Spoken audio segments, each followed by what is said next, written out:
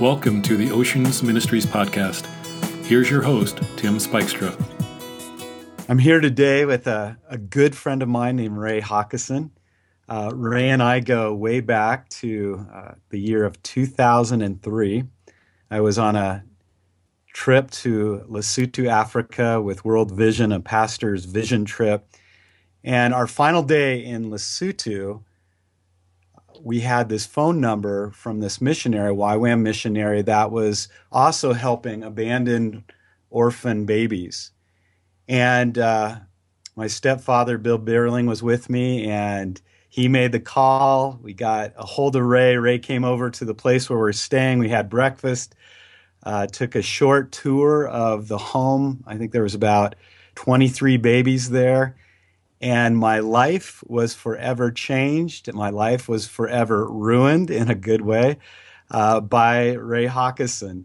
And Ray, why don't you say hi to people here a moment? Hey, everybody. It's great to meet you. And I know I kind of talk a bit funny. That's how we talk here in South Africa. But hopefully you will be able to understand most of what I say. And it's really a privilege to be on this with Tim tonight. Raymond, just give us a short history of your background, where you started, how you ended up in Beautiful Gate, and then now being in Cape Town, what has God laid on your heart? I think many people will know the story, and it's in your book called An Arrested Heart. That's an awesome book that shares it in more detail, and I'd encourage you to pick that up. But give us a short version of Rhodesia and then where God has brought you today. Sure, Tim. Thank you. And Tim knows me well, so I'm not good at short, but I'm going to give it a... That's why I said short. But yeah, to keep it short, I was born in a country called Rhodesia that is now called Zimbabwe in Central Africa. And I grew up there and went to school there. I've always been very keen on sport. I played a lot of sport and played the decent game of rugby where we don't wear helmets or uniforms or anything like that. We just crash into each other. And the real football, right? Real football, yeah. That's yeah. But and I've always loved my sport, and in a way, sport was the thing that got me to where some of the places that I got to. I got into leadership positions. In my last year of school, I was president of the Students' Council, all of that kind of thing. And I just say it like that because at the time it was very important to me to be recognized for those things. And then I left school and I joined the Air Force. Our country was at war at that time. At 18 years old, I was trained as an Air Force pilot. And the next 7 years, I was literally involved in a war with an aircraft that was armed to the teeth and basically sent off into the bush and go and make war. So that's kind of what I did. And in the time that happened, I then also met my wife, who was a nursing sister, and we got married in the middle of all of this stuff that was going on. Had 2 children very quickly, and then unfortunately things changed in the country. Well, there was a new government in place, and it was very difficult for me to stay there, even from a danger point of view, to carry on living in that country. So we moved to South Africa, to the south, and after 3 years of being down here, tragically, I really pulled away from anything to do with religion or God, and my wife had got very involved in church. And as a result of that, we actually ended up going in 2 very different directions. And we ended up getting divorced. So I'm not sure if that's the kind of detail you need. Yeah, no, that's great. And because God, what we're going to get to is where God has led you. And that was one of the lowest points of your life, where I remember in the book and you sharing it with me that you were really ready to end your life and try to end your life. and God intervened. He didn't allow that to happen. And excuse me, you met a pastor, you called the pastor. God intervened there as well. You became a believer. And then tell how you and Sue got back together. Yeah, I mean, it is an amazing story because, as I said, I wanted nothing to do with God, and my life literally just fell apart. And I literally heard a voice that just said to me, get right with me and go back to your wife. And I knew it was God, even though I didn't know God, just clear as anything. And so I phoned her, and I was living in a different town. And, I said to her, I've got some great news. And, right then, she wasn't ready to hear any great news from me. But I told her that I'd got saved and, that I'd give my life to Christ. And I really felt like a new person. And I said, in the second part of what I felt God saying is that I'm going to come back to you. And I didn't expect the response. She just said to me, I don't want you back. So it was a bit of a shock, because I've always been pretty sure of myself. And I thought, well, she's just going to open her arms and let me back in. But it didn't work out like that. And God really started to minister to me. I mean, He changed so much in my heart in a very short space of time. One of the main ones being the fact that because I was born with a white skin, I, for the longest time, believed that made me better than anybody else. And God really spoke into that and just said to me, in His eyes, every one of us is the same. And He actually said to me at that time that He's going to use me to minister to people of a different race. And the honest truth is, when He told me that, I thought that will never happen. In my own thinking, how we've got our own plan and our own mind. And anyway, so I then went and I literally went back to the city where my wife was staying. And I persisted. I actually went and literally went and knocked on the door of the house I used to live in. And my little 3-year-old daughter would come and answer the door. And she'd say to me, yes, Daddy, what do you want? Sorry, she was 6 by that time. And she'd ask me what I wanted. And I said, well, I've come to see your mom. And she said, well, Mom said you just got to wait outside. So, so there was quite a bit of humbling that took place. And but praise God, that God started speaking to her. And in fact, He'd spoken to her at the time of the divorce. And I think this is important, Tim, because and sometimes there may be somebody out there that's hanging on to something and thinking, will God ever intervene? And God had told her at the time of the divorce that this divorce was not going to last. And literally within a year, we were back together.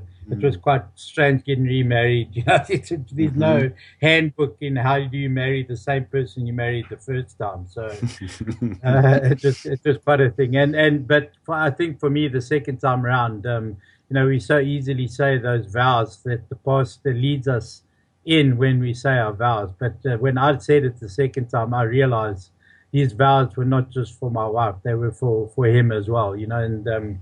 And it was radical from then on. I've always been 100% person, and so when God arrested my heart, it was just like, okay, what's next? And I just threw myself into whatever it was He was going to call us into. And so that's kind of how the journey started for us in missions. Yeah, and then there was things that happened in between that, but then God led you to this little country called Lesotho, surrounded by South Africa, and you're YWAM missionaries, Youth with a Mission. And here's this fighter pilot, remarried, filled with a new presence of God in his life, filled with God's Spirit. And you're doing ministry, you're taking teams all over the place, you're loving hiking in the mountains. And God really puts on Sue's heart the need that was happening in Lesotho because of so many people were dying from HIV/AIDS. And the babies were being left abandoned in hospitals, in latrines, on people's steps. And God really grabbed Sue's heart, who was a nurse. Hey, Ray, we got to do something about this, right?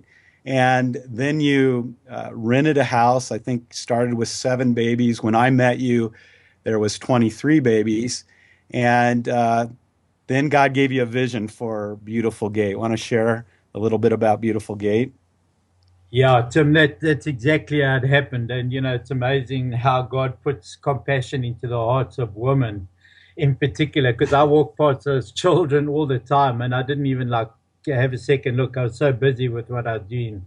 And yeah, and she really brought God's attention or my attention to what God was saying about these children. So, yeah, as you said, we started with no money in the bank, no clothes, no food, and we took these 7 babies out of the hospital, and that's literally how we started. And it literally just took the faith of 2 people who just believed God would intervene, and that's what He did. And then we'd moved 3 times, as you said. We moved from 7 babies, we went up to 13 within 2 months, and then within 6 months we gone to 25.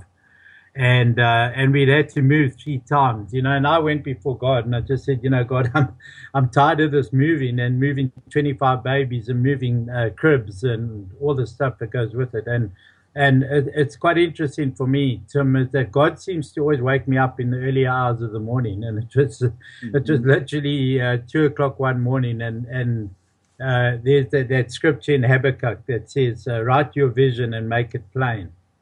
And I felt God was saying to me, okay, if you want something, then put it down. And so I took out this drawing book and I just started to draw. Now I'm a useless artist, but the basic concept, and I just kept drawing, and it blew me away because I just couldn't stop drawing. And about 4 hours later, Sue woke up and came out and saw this book, and she said, "What is this?" And I said, I think this is a beautiful gate. And so that's how the vision, and I can remember taking it to my staff, and I think they thought I'd lost it completely. Because it was so big, Tim. I think that, again, this is really important, I think, for anybody listening, is that, sometimes we limit God by what we think He can do or what we think we can do. And yet His plans are so much bigger, than anything we've got. So literally all He wanted was somebody to be obedient. And then He arrived, so we found this little piece of land that had nothing. It was just a deserted piece of land with 3 ponds.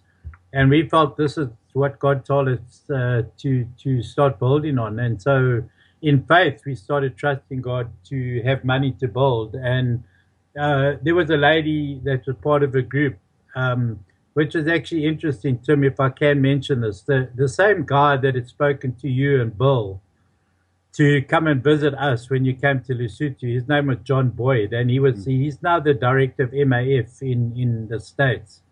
And he was a friend of mine, and he'd brought this group to come and visit us at Beautiful Gate when we were still in our very small first facility. And this lady came for 15 minutes and literally just picked up one of the babies and fed it and went back to the UK. And we didn't know who she was at all. A month later, John phoned me and he said to me, "Are you sitting down?" And I said, "Why?" He said, "I've got some news for you." And this lady knew that we were looking for R1 million, to start our building project. And when she went back to the UK, she told her husband about what we were doing. And they pledged R1 million to us just based on that 15-minute visit with her. And Tim, you've seen Beautiful Gate. I mean, I don't know if you'll go there later, but it literally started with that little piece of ground and 3 ponds and a vision. And God He literally just showed up, and we saw, the building going up. And this is important as well, is that we felt from the start that God said to us, never take a loan for this property. Just trust me. And I'm going to bring it along. And even when we ran out of that R1 million, we stood for 9 months with nothing going on. And then somebody else came along again. And then obviously the project then went into ballistic mode. And in a very short space of time, that whole campus came together. And the amazing thing is, how God works and how God brought people there. And I know when we came, Bill and I came, He arrested our heart, and Bill and my mom spent 4 months with you. And churches in the States start hearing about it and coming out, and teams came out, and God sent this crazy guy from Australia to help with a building project named Alan. And today, you can go on the website of Beautiful Gate, and you can, if you have never seen it, you got to go on the website and check it out and see this amazing miracle of God. And Ray and Sue are the visionaries. God gave them the dream. I think today over 270 kids have been adopted out of that. Countless people from the States, from the UK, from the Netherlands, from Australia, from literally all over the world have been impacted, because when you go on that site, you feel the glory of God. You experience the kingdom of God. It's not always been easy, and Ray would be the first to tell you that. When you minister, as Jesus said, to the least of these, Matthew 25, you're ministering to Jesus, but the enemy hates that, because he knows when we do ministry to these abandoned babies and love them, we're loving Jesus, and the enemy doesn't want us to be ruined by Jesus in a good way. And so, yeah, it wasn't always easy, right, Ray? You had to face government stuff and staff issues and basically all-out spiritual warfare. But God used you and Sue in a mighty way, and I was out for your 10th anniversary, and then God brought Brian and Anita Gearink, incredible people from Holland, Michigan, from Haven Christian Reformed Church that are directing it now. God knew what he was doing there, and now God moved you from that incredible work where lives have been changed, lives have been transformed forever. Revivals happened in churches and hearts and homes because of your vision and being faithful to God. But God had another plan for you. And part of that is a season kind of being in the wilderness, right? For the last 3.5, 4 years. You want to tell us just a little bit about that experience as well?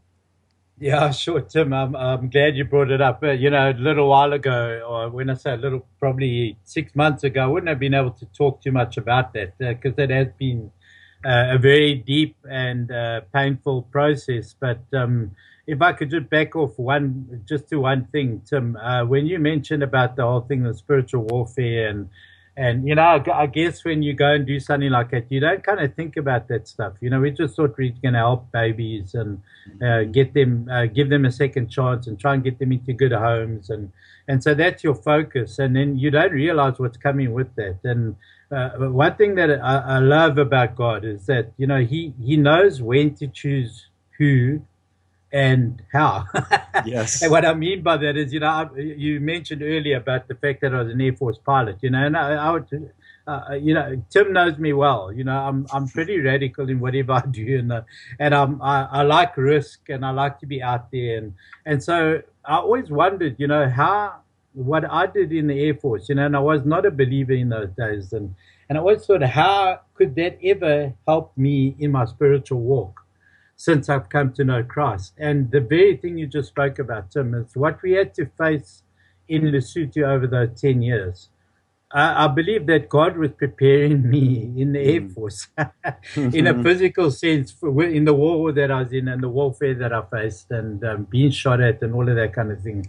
That was preparation for the spiritual war that was coming, that I didn't actually know it was coming. And I believe he carried us during that time. And, like I said, we came out with some pain and issues we've had to deal with. And we are dealing with that on a daily basis. But I know that if it wasn't for what I'd done before as a younger man, I believe God used that, for what he needed for the beginning stage of the Beautiful Gate. So... Well, yeah, we have a name for Ray, and we call him the Restless Warrior, right? Yeah. And he had to be a warrior, really, a spiritual warrior, to step out in faith, to believe God would provide, to pray when there wasn't finances, there wasn't money to feed the babies. Ray reminds me of a guy named George Mueller, who I love, who had orphanages in England back in the 1800s and lived the same way Ray did and cared for so many, I think 10,000 orphans. But it's not easy, and it's a life of faith. And Ray has taught me and the churches that he's spoken at and many others who know Ray to trust God. But it's not easy. It's a battle. And I praise God for you, Ray, being a restless warrior, and God, moves you on. And Yeah, so go ahead and from Beautiful Gate, kind of searching the will of God in the wilderness, right? Yeah, no, very much, Tim. And again, it wasn't an unexpected thing either. We left Beautiful Gate. We knew the time was right.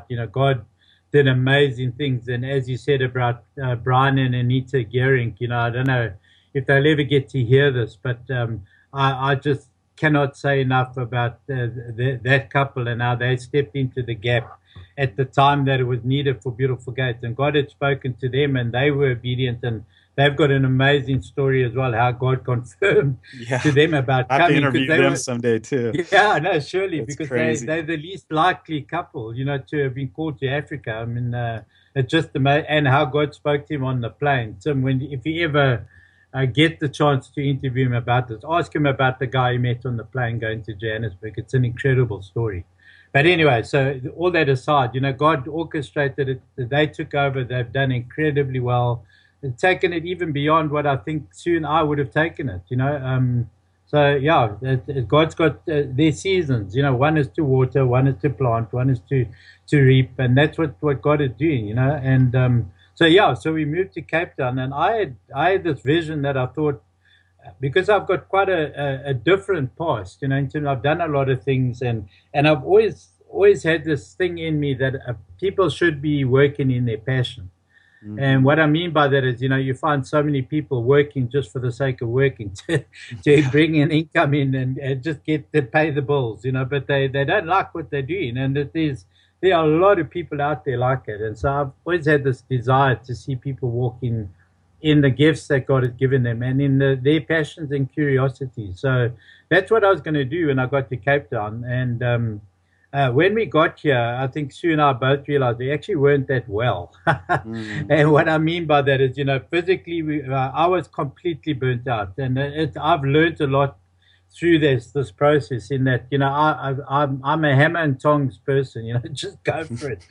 And I did that for, basically it was 23 years in missions, but the last 10 in Beautiful Gate. And I think it caught up with me. I got to a state that I was completely burnt out. And both Sue and I actually went into a time of depression when we arrived in Cape Town. And Tim, I say that openly because at the beginning it was very hard to actually admit that. Because, sometimes I think there are people out there that think, well, you can't be a Christian and be depressed. It's like it's an oxymoron. But yeah. I've actually learned a lot in this process and learned to talk about it, because it's hard to actually understand how to speak to somebody that's in depression unless you've been in it. Because it is a very debilitating condition, So, but what I can say, and to add to that, when we moved down here, I thought, okay, now I'm going to produce some income, because we'd lived by faith literally for 25 years, where people had supported what we were doing, and we didn't know from month to month what we're going to get, and we just trusted God with our personal finances, and for all those years He did it, and then we got here and we thought, well, now what do we do? Because all those people have stopped supporting us. and all I can say, to cut a long story short, is somehow God did it. It has been a very difficult time financially, but we can honestly say we haven't gone a day that we haven't been able to eat and to have a roof over our head. And in a way, our journey of faith didn't stop. And definitely, Tim, when you mentioned the word wilderness, that's exactly what it felt like for me. I think I went through a whole identity thing because, from being the director of Beautiful Gate, and, we had prime ministers and ambassadors came to visit us, and people were talking about what we were doing. And it's great. And I never wanted the acclaim for what we did, because I've always maintained that wasn't us, that was God. We were just obedient to what He called us to do. But then when that was gone and we were in Cape Town, nobody knew us down here, and I couldn't get a job, and those thoughts came across my mind, so who am I actually, and what is my worth, because we often put our worth in things that we do. And now we weren't doing anything, so for us guys in particular, the first thing we ask each other when we meet, so what do you do? Yeah. That's our identity, right? Yeah, so my standard phrase was, well, I'm in transition. And Oh so yeah. that's how I answered. And then Tim, what happened is I actually went and did a course with a friend of mine, and we called it Gifting Uncovered and Purpose Defined. And in the course, we got people to tell their stories through their life. And I did the same for myself, because I was kind of in this place not knowing what I'm supposed to be doing. And I did this, and we came across that incident. I mean, it's obviously an incredibly powerful incident of when Jesus was baptized by John. Mm. And when he came out of the water, because that was really the time that Jesus was anointed, and he came out the water, and the words that came from heaven were, Mm. "This is my beloved Son, Mm. in whom I am well pleased. So listen to him." Mm. And Tim, there were four things in there that just spoke straight into my heart. The one was, "This is my beloved Son." So there were two things there. One, I knew God loved me, even in the midst of this wilderness. That we were wondering what on earth is going on. It's like so much is falling apart. We were having challenges in many areas in our family, and my wife and I have always been, we've been so thankful that God has looked after us as a couple. Mm-hmm. But it was strange, it was a difficult time. But in that time, I always felt the love of God, and I knew He loved me despite me not understanding what was going on. Mm. And then when He said, "My beloved Son," Mm. that sonship Amen. suddenly struck me, Tim, in a way that and I've been a Christian since 1984. And for the first time, I really felt like, okay, I understand what that means to actually have a father that loves me despite, no matter what I do, whether I do nothing, he still loves me, Amen. And then the third part was, in whom I'm well pleased. So I realized that it didn't matter what I did, whether I did things for him or, I just sat and I was in his presence all day long, not doing anything as such. He still cherished me. Mm. And the last thing was that thing of having a voice. When he said to everybody about Jesus, "Now listen to him." Mm. And that was something that I struggled with as well, because like I said, I got to Cape Town. Nobody knew me. From speaking every single day to people that came to Beautiful Gates and going and speaking in churches, suddenly I had no platform whatsoever. So it was like, okay. And Tim, you know me, and probably people listening can hear now. I talk. Yeah, this was supposed to be 15 minutes, but that's okay. No, that's okay.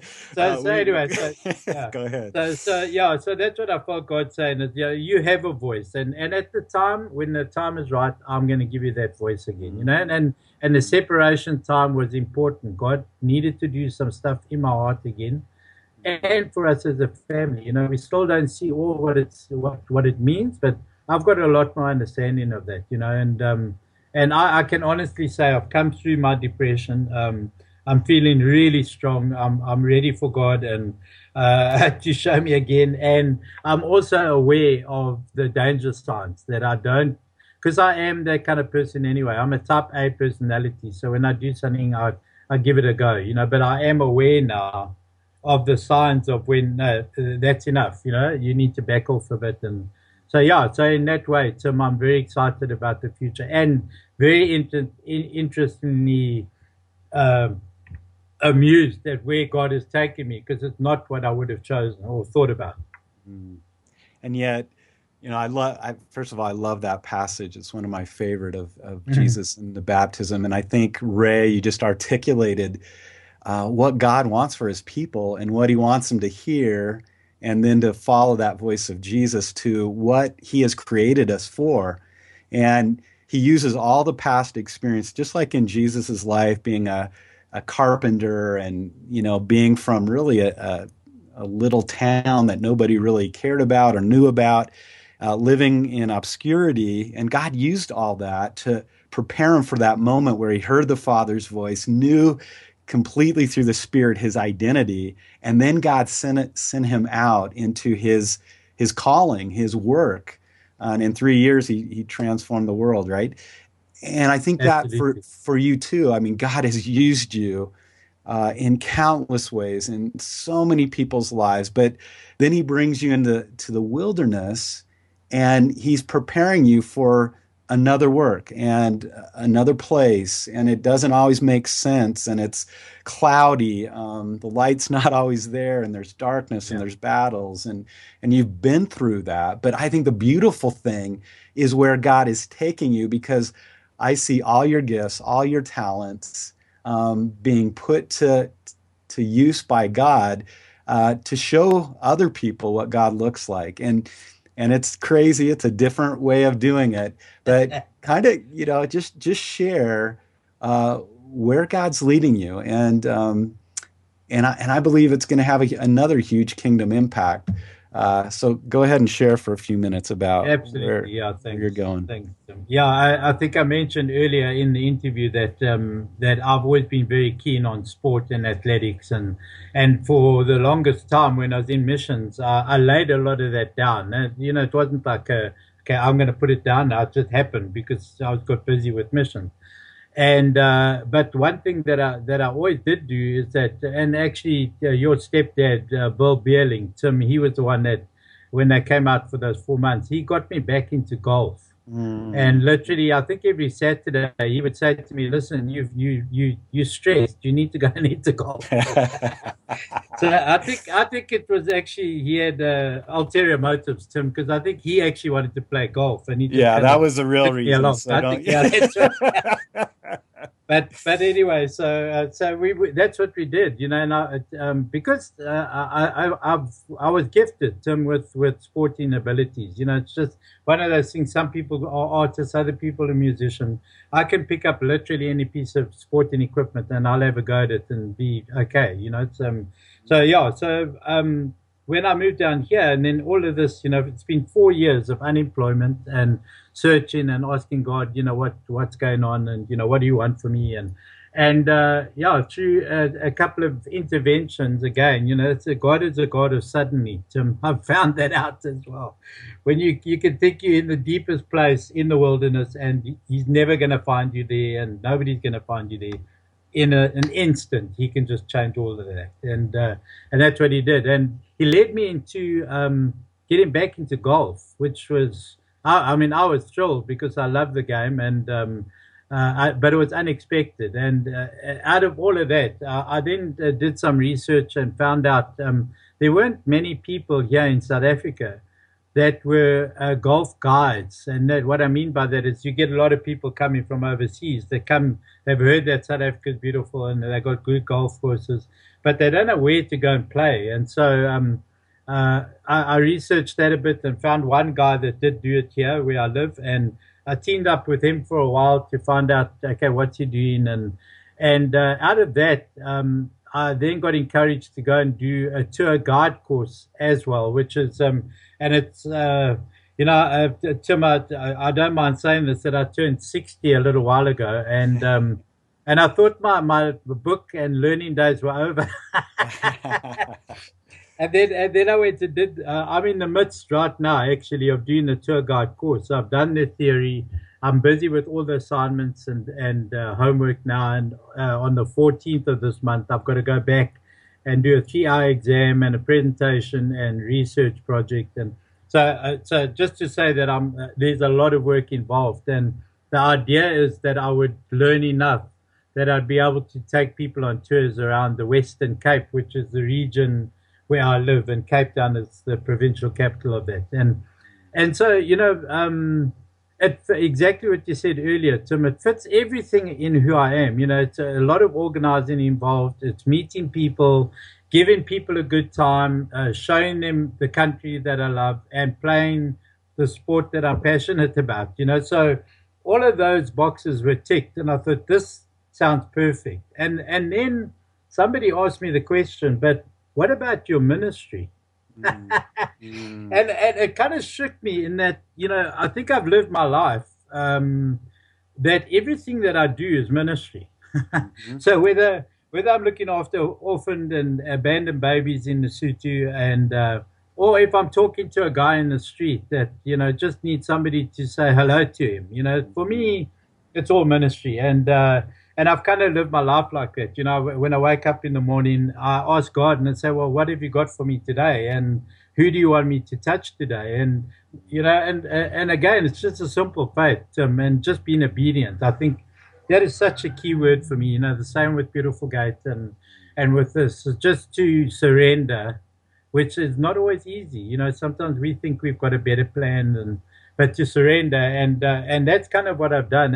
And so God's got me on this journey now, where I'm training to be a tour guide, and in a very short time, by the end of March, I should be advertising for people to come and do tours with me. And I think we all know our wonderful friend Henry in California, who's just been incredible in helping me put all the design together for the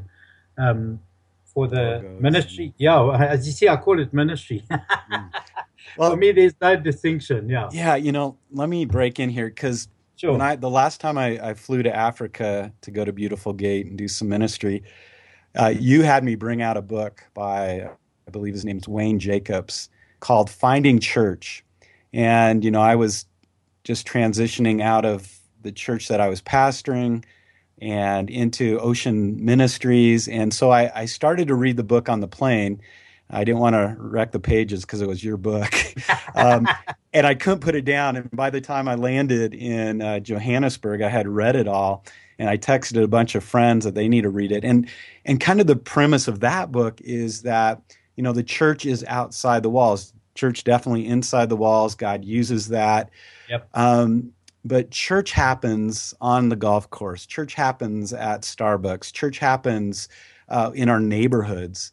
And I know that you know that. And what excites me is your gift to play golf, to laugh, to get to know people really fast, and the bubbling love of Jesus Christ that is in you. Whoever golfs with you, whoever goes in a car with you, is going to know the presence of Jesus, just Jesus in you. And I can't wait, because I believe that's a whole mission field of bringing the church to a bunch of golfers who may never step foot in a church or have never been in a church.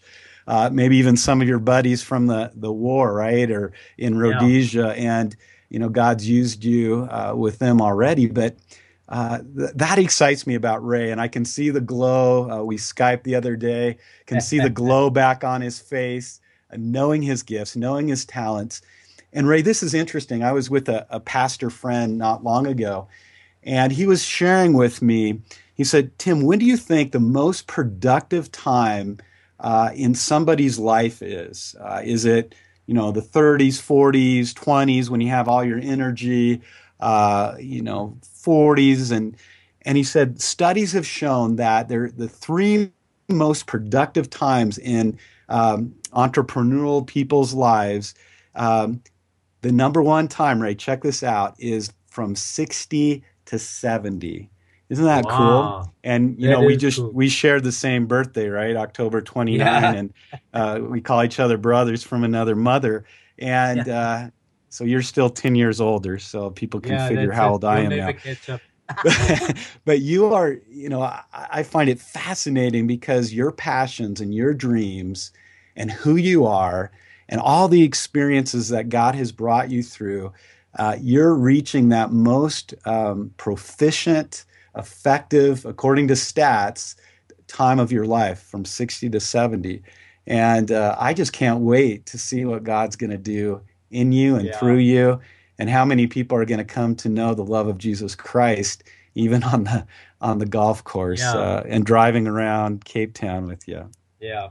And Tim, if I could just add to that as well, a little bit earlier when I was at Beautiful Gate, and I did play golf now and again on a Saturday, and people would ask me, but you're not supposed to be there, because you don't sit in the pub, with the guys after golf, and you should go home, and it's like and I've always had a really different philosophy, and as you said, that book I read, Finding Church, was such a freeing thing for me, because we are the church. I've got nothing against meeting together, and we have our Sunday meetings, and that's a great time to get together and worship together. But actually, we are the church every single day of the week, every moment of our waking lives.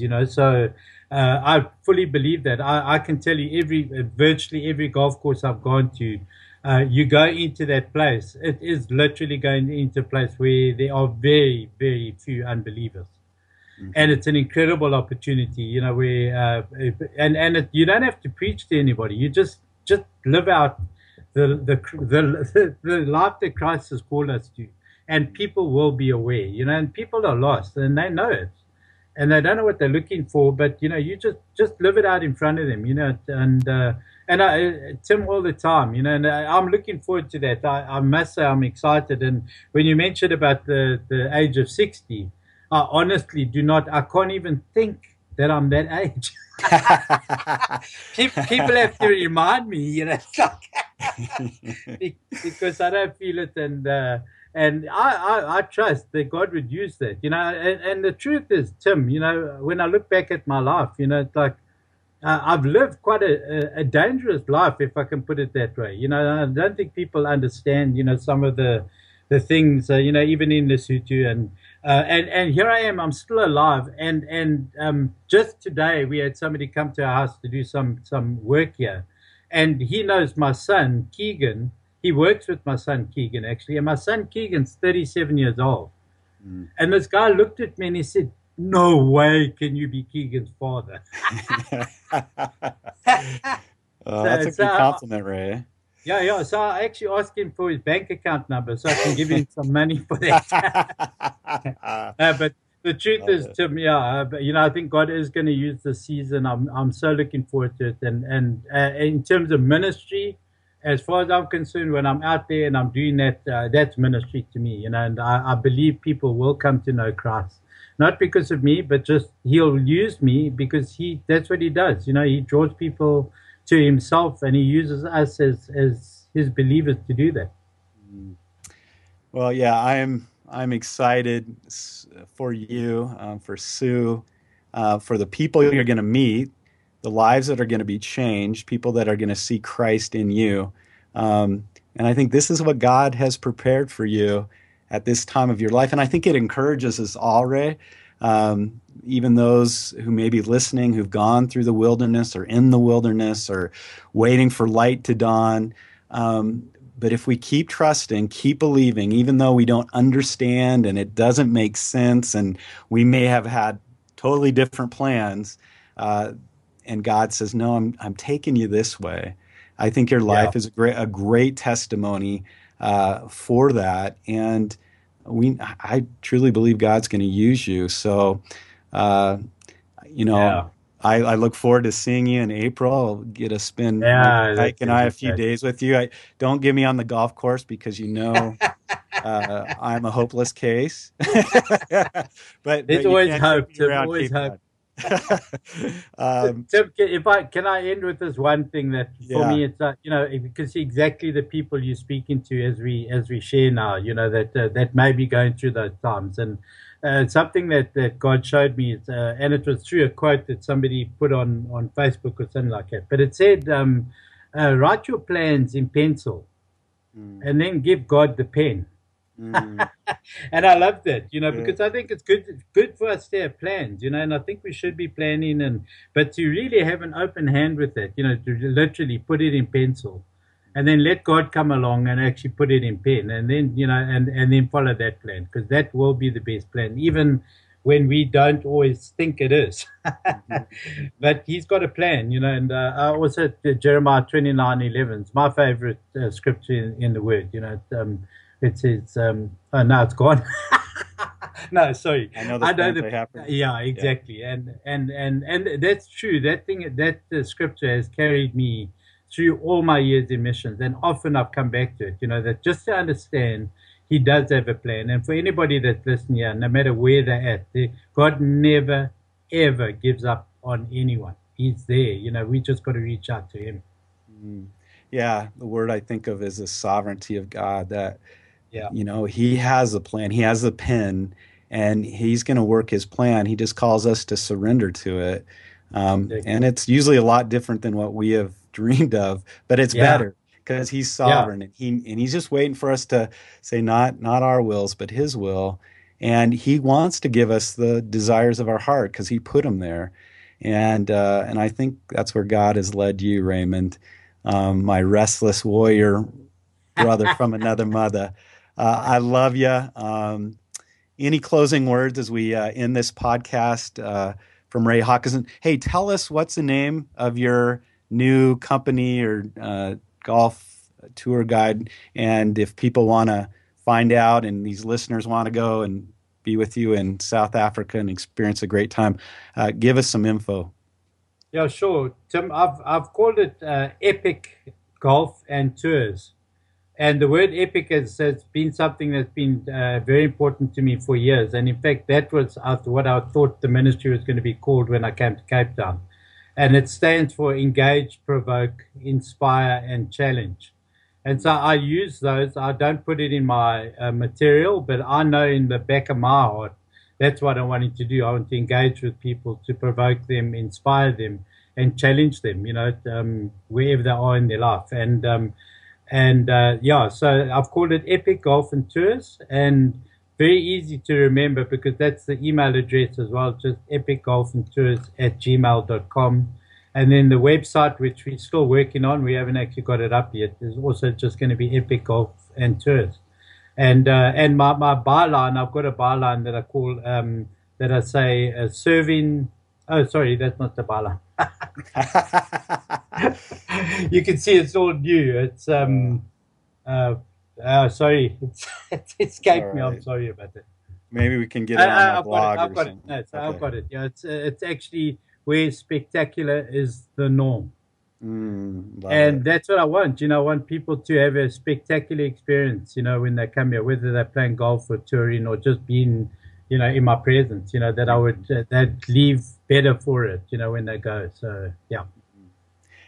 Outstanding. And look forward to hearing more. And we'll have to have you back on this podcast. And in a year from now, give us an update. But I know God's going to bless your work because you've been a diligent, faithful servant too. And so I love you, brother from another mother. And give Sue a hug. And it was great. Thank you for coming on this podcast. Thank you, Tim, and thanks for the opportunity. And I really do trust that it does speak into people's hearts. Thank you. Bless you, man. Love you too. Blessing. Thanks for listening. Have a great day. Thank you for joining us. To hear more episodes or learn more about Oceans Ministries, please visit oceansministries.org.